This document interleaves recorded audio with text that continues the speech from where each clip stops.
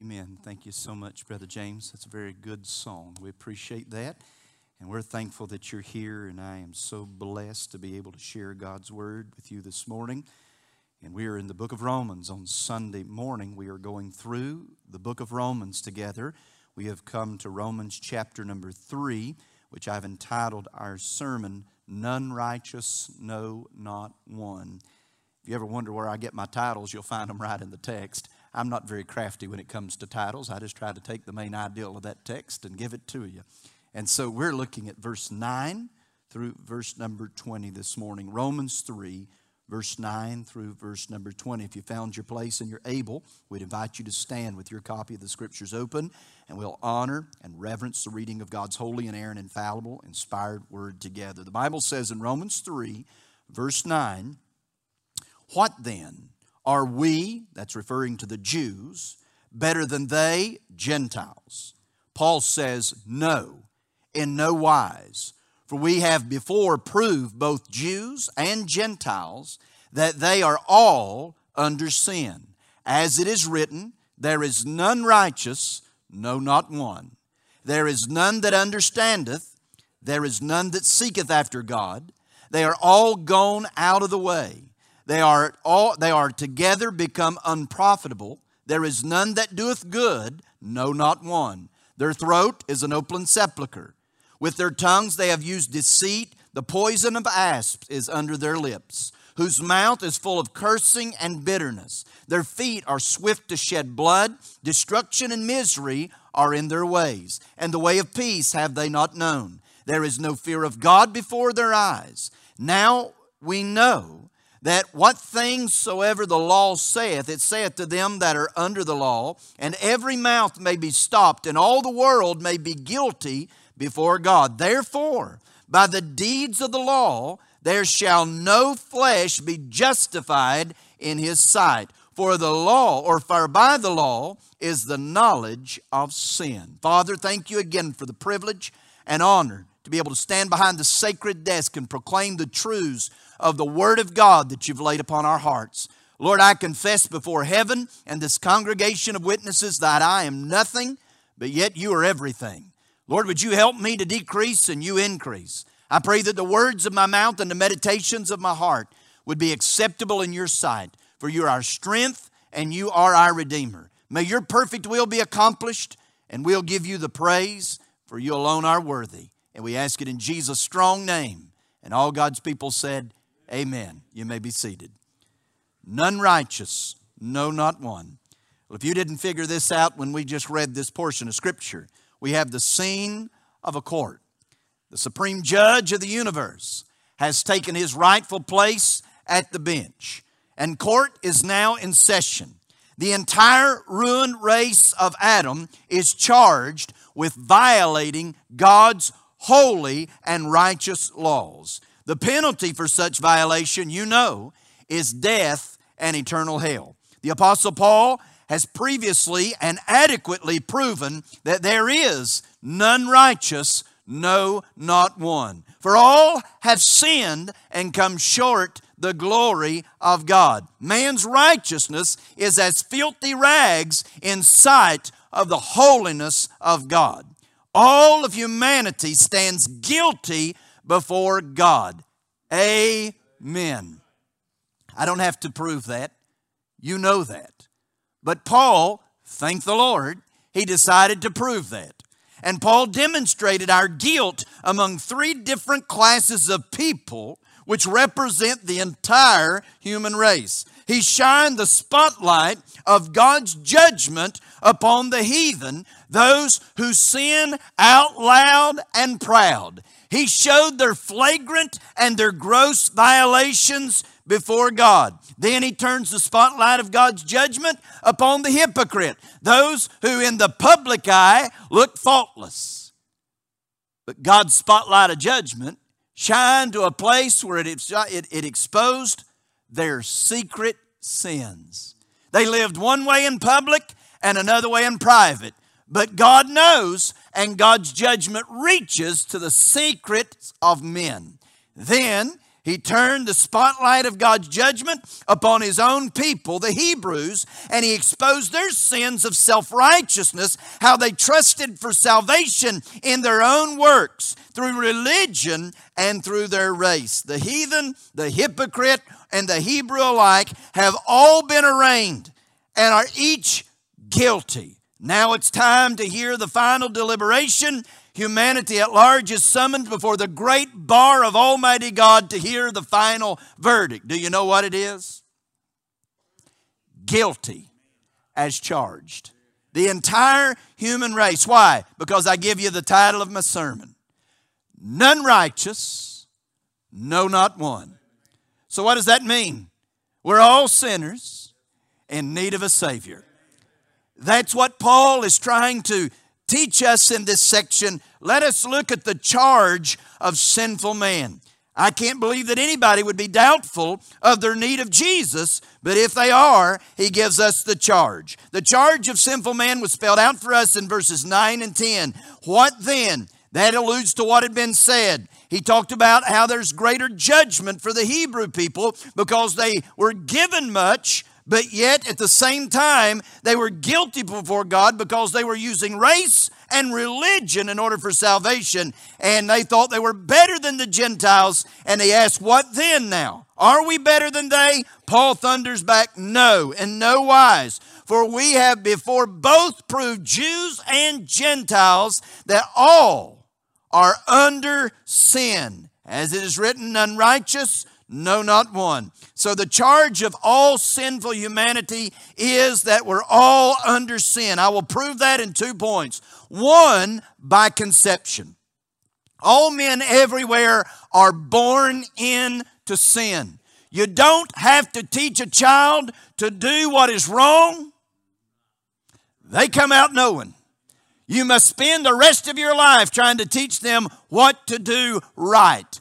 All men are born under sin. All men are born in sin. The truth answers the question that Jews, are we better than Gentiles? He said no. While it is true, for the Jew, they had a greater privilege. They had far more advantages in coming to know Christ and knowing God. But you are no better than any man, for all men have sinned, and all men everywhere are under the curse of sin. The Bible says in Romans 5:12, as by one man sin entered into the world. See, when Adam sinned, there in the garden, he brought down the entire human race into a fallen and a depraved state. That sinful nature then was passed on, or we would say inherited, by every son and every daughter of Adam, of the human race. Now you know what King David meant when he said in Psalm 51, verse 5, David said, I was shapen in iniquity, and in sin did my mother conceive me. Not that his mother had a sinful sexual relationship and he was the product. That's not what he's saying. But that he was born into sin, and therefore he is under the curse of sin like all men of Adam's race. You understand that? So we're on the same page when I tell you that all men are in sin from conception. Second of all, not only by conception, but I prove it by choice. By choice. Men are sinners by nature and by choice. Paul had previously proven that man is incapable by nature of doing that which is right in the sight of God. I want you to think about that for a minute. Because the vast majority of the world would say, I'm a lie bag. The vast majority of the world would stand up and try to disagree with me. Because they don't need repentance, they say. They don't need to accept Jesus as their Savior because they feel in their own worth and by their own works they can please God. But I've got a problem with that because the Bible's already said there's none righteous, no, not one. The Bible says all have sinned and come short the glory of God. All have missed the mark. So I've got a problem with that kind of thinking. I'm going to fall in line with the Word of God here, and I'm just going to remind you that man cannot please God because his standard is too high. Even the best of men cannot please God. Why? His standard is perfection. You ever known one of them? The Bible, you don't believe me? Body language tells me keep on preaching, so I'm going to keep on preaching. Matthew 5, verse 48 says, Jesus speaking to the multitude of the Sermon on the Mount, he said, be ye therefore perfect as your Father which is in heaven is perfect. I'd had to quit right there. That's God's standard. I've never met any of the human race who has ever to achieve God's standard. And so that's a problem, because we're all born flawed. I told you earlier, David said, I was shapen in iniquity, born in sin. That's a terrible thing. We're all flawed by sin. All have sinned. But the sad truth is, it's not only that we're incapable by nature of living up to God's holy standards and not violating His holy laws, but given a free will and given a free choice, man will choose wrong over right to gratify his own sick, twisted, wicked flesh every single time. I have proof in every pew. I am living proof of what I just said, and so are you. We'll choose evil over good apart from God every single time. So proving the sinner is a sinner by nature and by choice. So the indictment here that Paul gives us of the judgment of God is all inclusive. It is a wide sweeping charge. It is comprehensive, and not one single solitary soul is left out of this charge of Adam's race. Red, yellow, black, or white, they are all guilty in His sight. There's no difference in race, color, creed, religion. All men everywhere are a sinner. You said, preacher, that's about enough. I'm already depressed. Listen, you got to get lost before you get found. You got to understand your need of Jesus before you ever look to Jesus. And so we got to understand where we stand with God. I think it's important. You know, when I visit folks who are close to eternity, that's usually the statement that comes up in leading towards sharing the gospel. They know they're dying. Atheism is denounced at that point. Skepticism and unbelief, unheard of. Agnosticism, out the window. They know in a matter of hours, maybe days, maybe moments, they'll stand before the living God. You don't have to convince a dying woman or a dying man of that. You don't. And so the conversation usually begins like, are you ready to meet God? Are you right with God? Are you saved? Are you ready? Listen, all philosophies fly out the windows at that time. Everybody everywhere knows that it's appointed unto man once to die, and after this the judgment. You'll stand before God, a guilty sinner or a child of God by His marvelous grace. Saved and forever I am. So we see the charge of sinful men. Notice the character of sinful men. For those who are still after this indictment are saying, I'm not sure of a need of Jesus. Look at verse 11 and 12. He goes on to describe their character. He said, their throat is an open sepulcher. With their tongues they have used deceit, and poison of asp is under their lips, whose mouth is full of cursing and bitterness. Look at verse 12. I skipped one. I skipped 2, verse 11 and 12. There is none that understandeth. There is none that seeketh after God. They're all gone out of the way. They are together become unprofitable, and there is none that doeth good, no, not one. I'm about to get ahead of myself, but let's look at their character. And the Bible says in verse 11 and 12 that man is controlled by sin. Would you say that's true? Let me give you 3 areas. Man who is a sinner without God, sin controls his mind. Think of that. Paul said, there's none that understandeth. It's profoundly amazing to me the incredible intellect that man as a whole possesses. In our current age of scientific enlightenment and advancement of all kinds of technology, we can put men not just on the moon anymore. We can put men on other planets.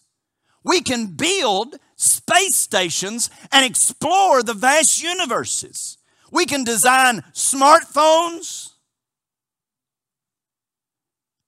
smart cars. I hate Tracy's car. It will not let you drive. Does anybody know what I'm talking about? If I want to pull up close to somebody in order to pass them on the freeway, I don't need beeping and pulling and braking. I don't need a little picture of a coffee cup if I just get a little close to the side.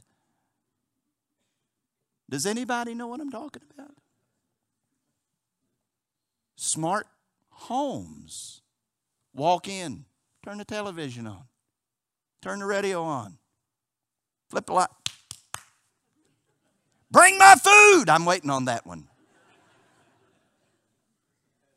We got smart everything. Smart weapons, smart bombs. It's amazing. Tracy's uncle Randy worked for military intelligence, CIA, for years and retired in the Air Force. Don't talk to that man. He'll scare you to death.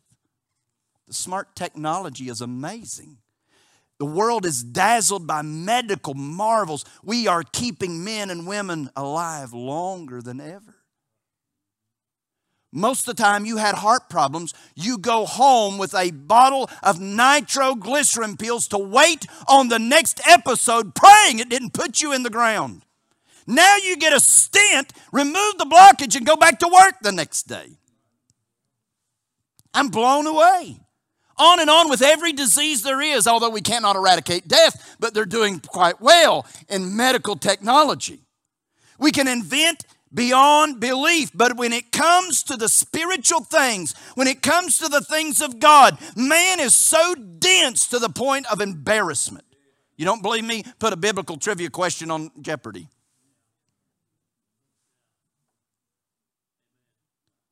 Far more than that, I'm telling you, when a man's mind is filled with sin, his heart is devoid of the Spirit of God, the things of God are foolishness to him. The Bible says the natural man, the lost man, receiveth not the things of the Spirit, for they are foolish to him, neither can he know them, for they are spiritually discerned, according to 1 Corinthians 2:14. So sin controls a man's mind. Sin controls a man's heart. As I just read to you, Paul said there's none that seeks after God. Isn't that true? Man's passions are not set on God. Man's passions are set on the things of this world that gratify his sinful flesh. Man does not seek after God. You want me to prove it? I'll go to the garden. In the beginning, when Adam and Eve sinned against God, what did they do? Did they seek God because they had messed up? They realized they're sinners. Did they run hard after God? No, they hid from God. It was God in Genesis chapter 3 who came looking for them and called them out on their sin, longed for a confession and reconciliation. It was God who sought after them. Remember Luke chapter 19 verse 10, Jesus himself said, "For the Son of Man is come to seek and to save that which is lost." No lost man, no lost woman ever seeks after God. It is God that desperately and diligently seeks after the lost. It's not his will that any perish, but all come to repentance. I rejoice for that. There's nobody here or has ever been in any church service anywhere that said, "I'm just going to go today and I'm going to get saved." No, you did not. No man seeks after God. It might have been good Holy Ghost conviction that got you here because God had been seeking after you for a long time. But no man just makes up their mind, I want God today. No, you don't. No, you don't. Man doesn't want God. God wants man. God desperately wants you. He seeks you. He draws you. He woos you. He entices you. He makes it really, really hard for you to say no to him. God himself is the divine seeker. Again, the Bible says over and over again, no man seeks God. I'll just believe the Bible. Because when I didn't even have a Godward thought, When I was incapable because of my sin of seeking after God, thank God when I couldn't reach up, He reached down. God sought me. God's love bought me. It is God who is the seeker. Why? I couldn't. My mind was dirty with sin. I couldn't. My heart was contaminated and controlled by sin. But sin also controls our will. Paul said, there is none that doeth good. So we got a problem. When we turn around, we say, oh, they're a good individual. He's a good man. He's a good woman. If they're lost, they're not good. Why, they are, preacher. They're good. They give you the shirt off their own back. I understand all that. I do. But they're not good. Why? Because their wills are contaminated by sin. Sin is controlling their will. Paul said that. They're gone out of the way. Isaiah said, all we like sheep have gone astray. Man has rejected the will and the way of God and is in sin. And in sin he chose his own way, his own will. And by the way, that's not an easy way. I got any testimony in here? Can you stand where Solomon said after finding out the hard way of the sinner's hard? When you reject God and try to go after your own way and your own will, you find out it's a difficult road. It's a very hard road. It's not easy. And you often hear them, we'll say, well, I'm sorry, but I'm just trying to do the best I can or the best I know how. That's a lie. Man can always do better. The issue is man don't want to do any better. He don't want what God wants for him. He wants what he wants for himself or she wants for herself. Now, y'all looking at me like a calf staring at a new gate. I'm going to have to back up and start preaching over if you don't get this. I know what it is. It's not confusion. It's shock and awe because it's a portrait of who we really are. We don't want anybody to tell us what to do. Man without God is an anti-authoritative creature. I'll do it my way. Nobody's going to tell me what to do. Why? Because sin has polluted, contaminated, and is controlling not just your mind and your heart, but your will. That's who we are. That's how we stand before the living God. See, man, given the choice, will always choose evil over good, unrighteousness over unrighteousness, his way over God's way. And then he describes our conduct that I skipped ahead and read earlier. Look at verse 13 with me. He said, their throat's an open sepulchre. Their tongue have they used deceit, and poison of asp is under their lips, whose mouth is full of cursing and bitterness. Their feet are swift to shed blood. Destruction and misery are in their ways, and the way of the peace they have not known. There is no fear of God before their eyes. So he gives us their conduct. Man's words are wicked. Boy, it don't take you long out on the street to learn that one. Man's words are wicked. I'm talking about a man who is not saved, a man or a woman who is lost and undone. Their speech is vile. Vile is a sepulcher. I thought about that for a moment. There's really nothing vile in and of itself about a tomb, a sepulcher, or a grave. But the vileness or the rottenness comes from that which is within. It decays. That which is placed inside, that rots and decays and pollutes the entire tomb. Just think of all the unclean, untrue, unkind words that's come out of your mouth as a direct response of your dirty, defiled, and deceitful heart. Preacher, I don't like this kind of preaching. Well, hang on. Hang on. Jesus said in Matthew chapter 12, verse 34, out of the abundance of the heart, the mouth speaks. My granny had a good way of paraphrasing things. Didn't them old timers have some good statements? My granny would always say, what's in the well comes up in the bucket. She is a theologian just like the Lord Jesus.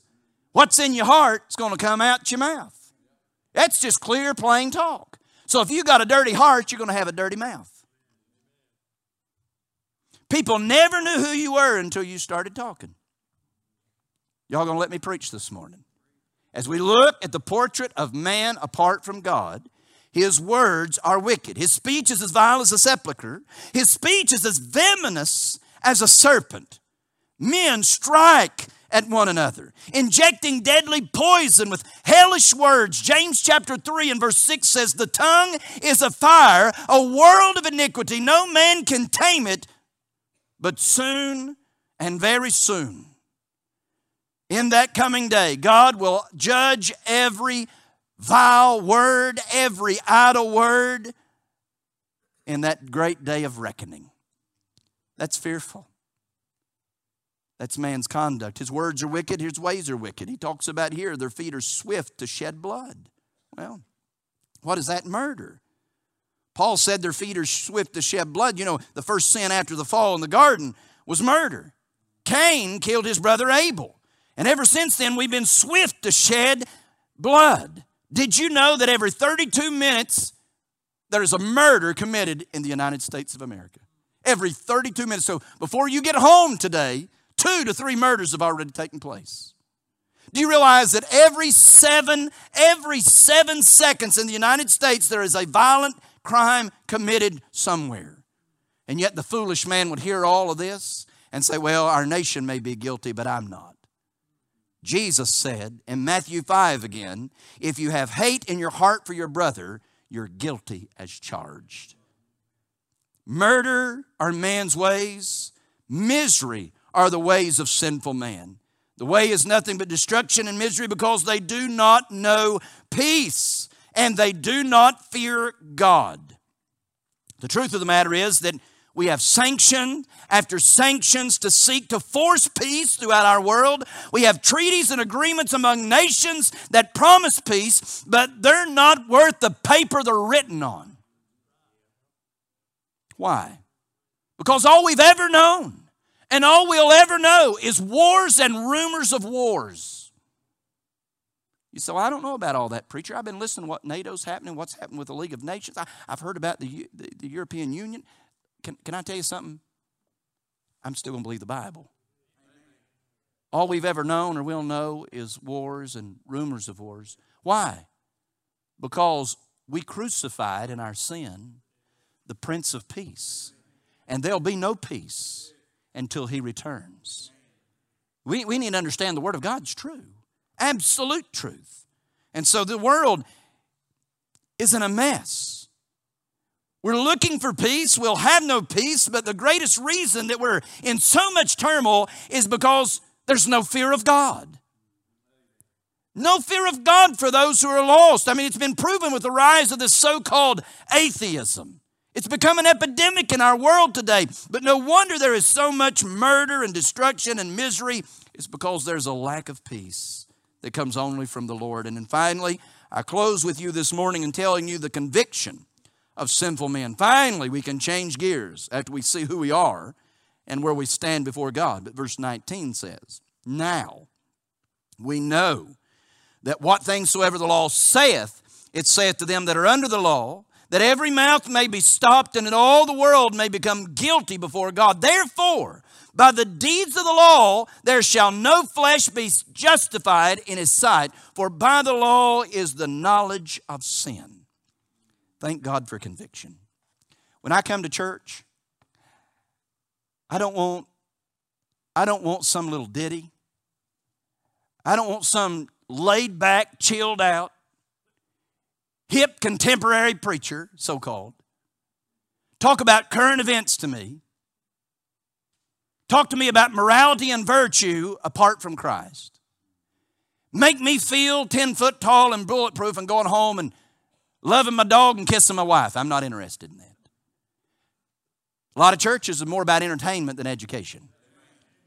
Inch deep and a mile wide, and they're going to be in trouble in this coming day. You know what I want? This is just me. Here's what I want, and I feel like I'm not alone. I want the man of God to take the Word of God and pin my ears back.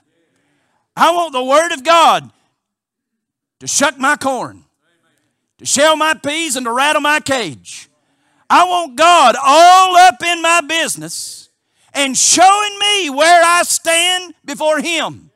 Because I understand the truth and the reality and the brevity of life and death. And in a moment, this old heart can stop. And I'd stand before a 3-time holy God.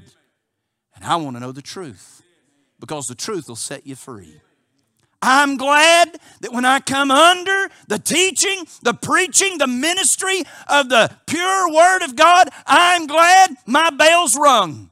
I'm glad there is Holy Ghost conviction. I'm glad the Spirit of God speaks to me and draws me and ministers to me and convicts me. It's a wonderful thing. And so man sees his need for Jesus, and then there is great conviction. How is that? Through the law of God, the Word of God. The law of God stops every argument. Why is there so much debate? Foolish, hellish debate concerning the Word of God. Because the Word of God is not powerfully and clearly proclaimed. And everybody has their own opinion and want to argue against the things of God. The Bible teaches us in this day. I'm talking about the day when God settles all accounts.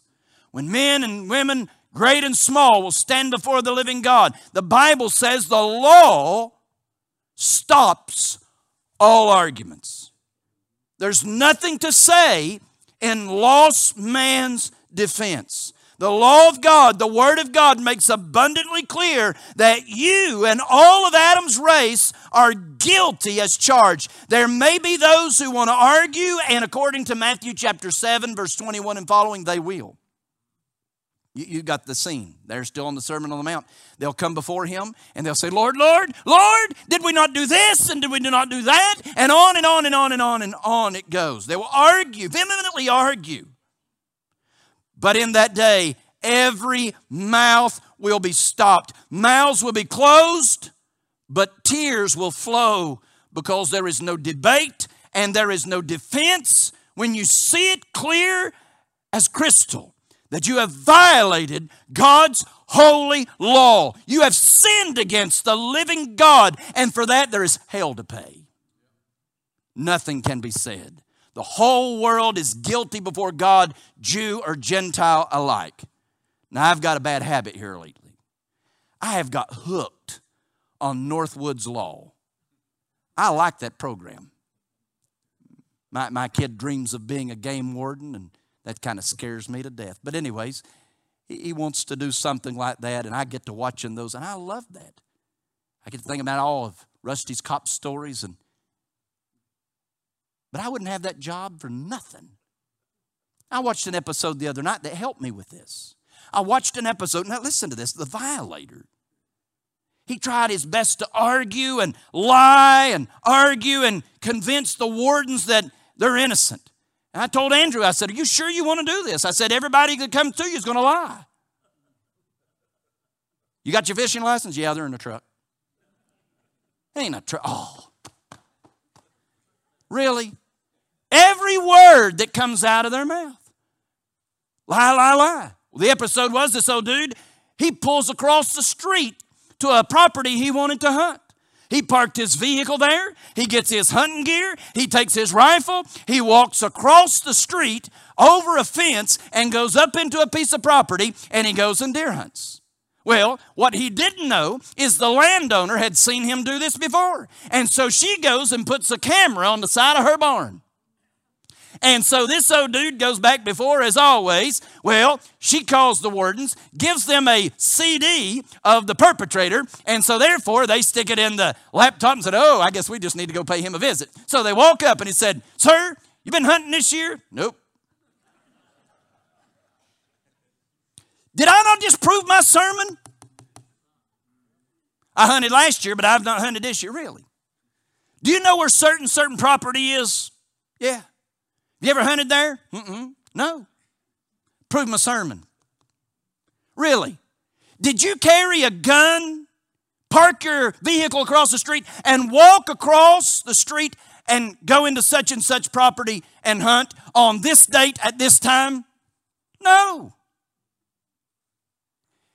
I got tickled to the ranger that said, or the warden that said this, if I'm asking you these questions, 100% of the time, I already know the answer. And by the way, let me show you something. Come to my truck. They go to the truck. She opens up a laptop and pulls up his video. And this man who is arguing vehemently and lying like, one hot breath after another, I watched him, a grown man, begin to melt. A grown man began to weep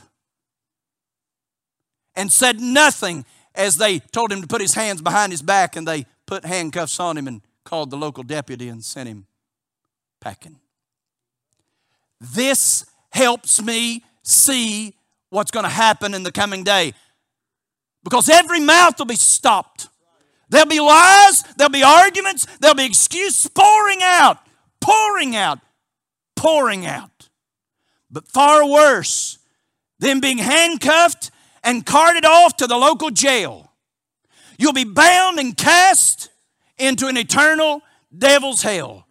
No flesh will ever be justified in God's sight. There's conviction about that. Don't you think that man's heart was racing when they showed up and started asking him questions they shouldn't have been asking?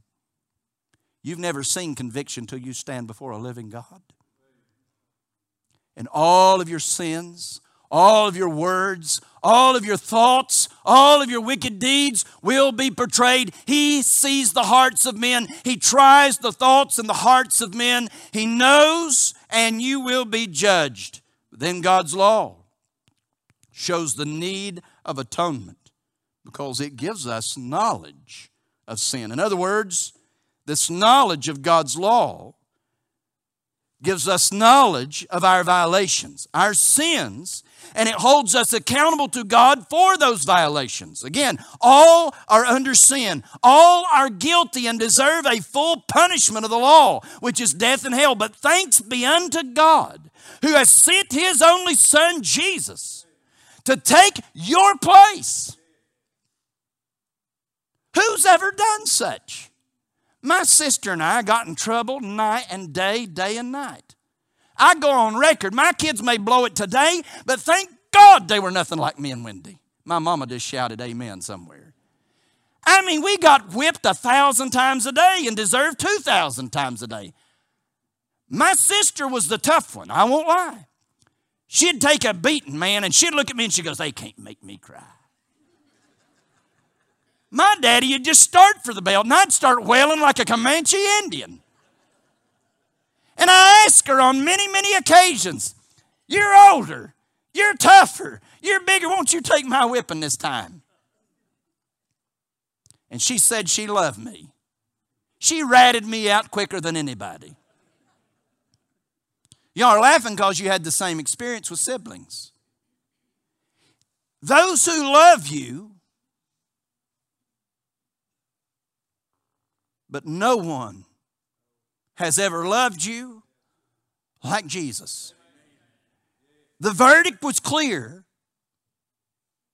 and yet Jesus said, "Father, I'll go, and I'll bear in my body the marks of the cross to pay your sin debt, who is sin sick and lost. You had a debt of sin you could not pay. He paid a debt He did not owe. That's why we sing around here, we owe everything to Him. He paid it all to Him I owe. Sin had left a crimson stain, but Jesus washed it white as snow. Jesus Christ, the Lamb of God, took my place, paid my penalty in full, and offers me a pardon full and free. Man is guilty before God in sin, hopeless without help for pardon or no hope of promise of eternal life in Christ. But that same individual, if they'll come to God in repentance, what's repentance? It's saying you're sorry for your sin. God's already called it sin. He's convicted your heart that it's sin. He's told you it's wrong. You need to come to God and say, "I know it's wrong and it puts me in a bad spot with you. It condemns me. And I don't want death and hell. But if you'll come repenting of your sins and in faith, expressing your faith in not what you can do, but what Christ Jesus did for you on the cross of Calvary, say, "God, if you'll forgive me my sins and give me your Son, Jesus." You know what He'll do? This is amazing. I've never got over it. I never got over it. He'll forgive you. He'll forgive you of all your sin. It gets better than that. He'll pardon you. You know, I've violated my mom and daddy's laws. I've sinned against my mom and daddy. And my dad would say, I love you, I'll forgive you, but he'd still tan my hide. My Father in heaven said, I love you. I'll forgive you. I'll pardon you. What does that mean? No death in hell. On top of that, he said, I'll adopt you. I've been adopted in the royal family of God. He said, I'll give you access to my Father. On top of that, listen, it gets better. I'll justify you in His presence. No sinful flesh can ever be justified in His sight, but those who come to Jesus share in His divine nature. And when God the Father sees me, praise the Lord, He doesn't see me. He sees the blood of His darling Son who cleanses me from all of our sins. And then He makes me an heir. And y'all just go, yeah, bless it. Are you kidding me? I'm in the will, man. He owns it all. And on top of that, He'll say, I'll make you a joint heir with Jesus. Me, who was once a God-hating, hell-bound sinner that deserved to split hell wide open. Oh, what manner of love the Father has bestowed upon me. My mind was wicked, my heart was wicked, my way was wicked. But Jesus. Anybody got a but Jesus story? Aren't you glad He found you? I wonder who would come and run to Jesus this morning. You know, I grew up in a different era. Talk about my daddy whipping me, but I went to a church. If you run down the hall, you'll get whipped by anybody's daddy. You don't run in church. Matter of fact, I grew up in a day you just about don't breathe in church. You got that eye beam from the choir. Some deacon will move in behind you and just clear their throat. You knew it was coming. But one time I got by with running in church. That's when I was an 8-year-old boy. We had a revival meeting and T.G. Burgess preached on sin. I knew I was a sinner. Invitation was given and my preacher stood out front. And he said, if you're lost and you need Jesus, won't you come? I didn't ask permission from my daddy. I was sitting beside my daddy, but I've never had such urgency in my life. Never. I've never had so much urgency and brokenness in my life. And that day, I'll tell you, I'm so proud. I run the length of our gymnasium. And I hit an old-fashioned altar. Brokenness and sin. I told my preacher, I said, I don't want to go to hell, and I'm going to hell. He said, you don't have to. And he shared with me what I've shared with you about Jesus. And that day, I have given my life to Christ. Christ has me, and I have Him. He's still working on me. But ladies and gentlemen, I'm bound for glory. And so if this whole thing right here just stops, don't you weep for me. If I live a year, if I live 20 years, if I live 50 more years, it don't matter. I'm with Him, and He's with me. What about you? You know who you are. You know where your sin has placed you. Get out from under the judgment of the wrath of God and come and embrace His Son who will receive you. Who here needs to be saved this morning? Who here needs to come and bring their lost loved ones to an old-fashioned altar? Listen, we've had 10 saved in 2 weeks. Get in on what God's doing. How long's He going to do it? I don't know. Could be a blast of a trumpet and a shout from heaven and it's all over with. Get in on what God's doing while you can. Today is the day of salvation. Come.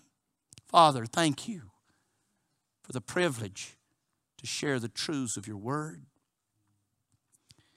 Thank You, Lord, for being here with us.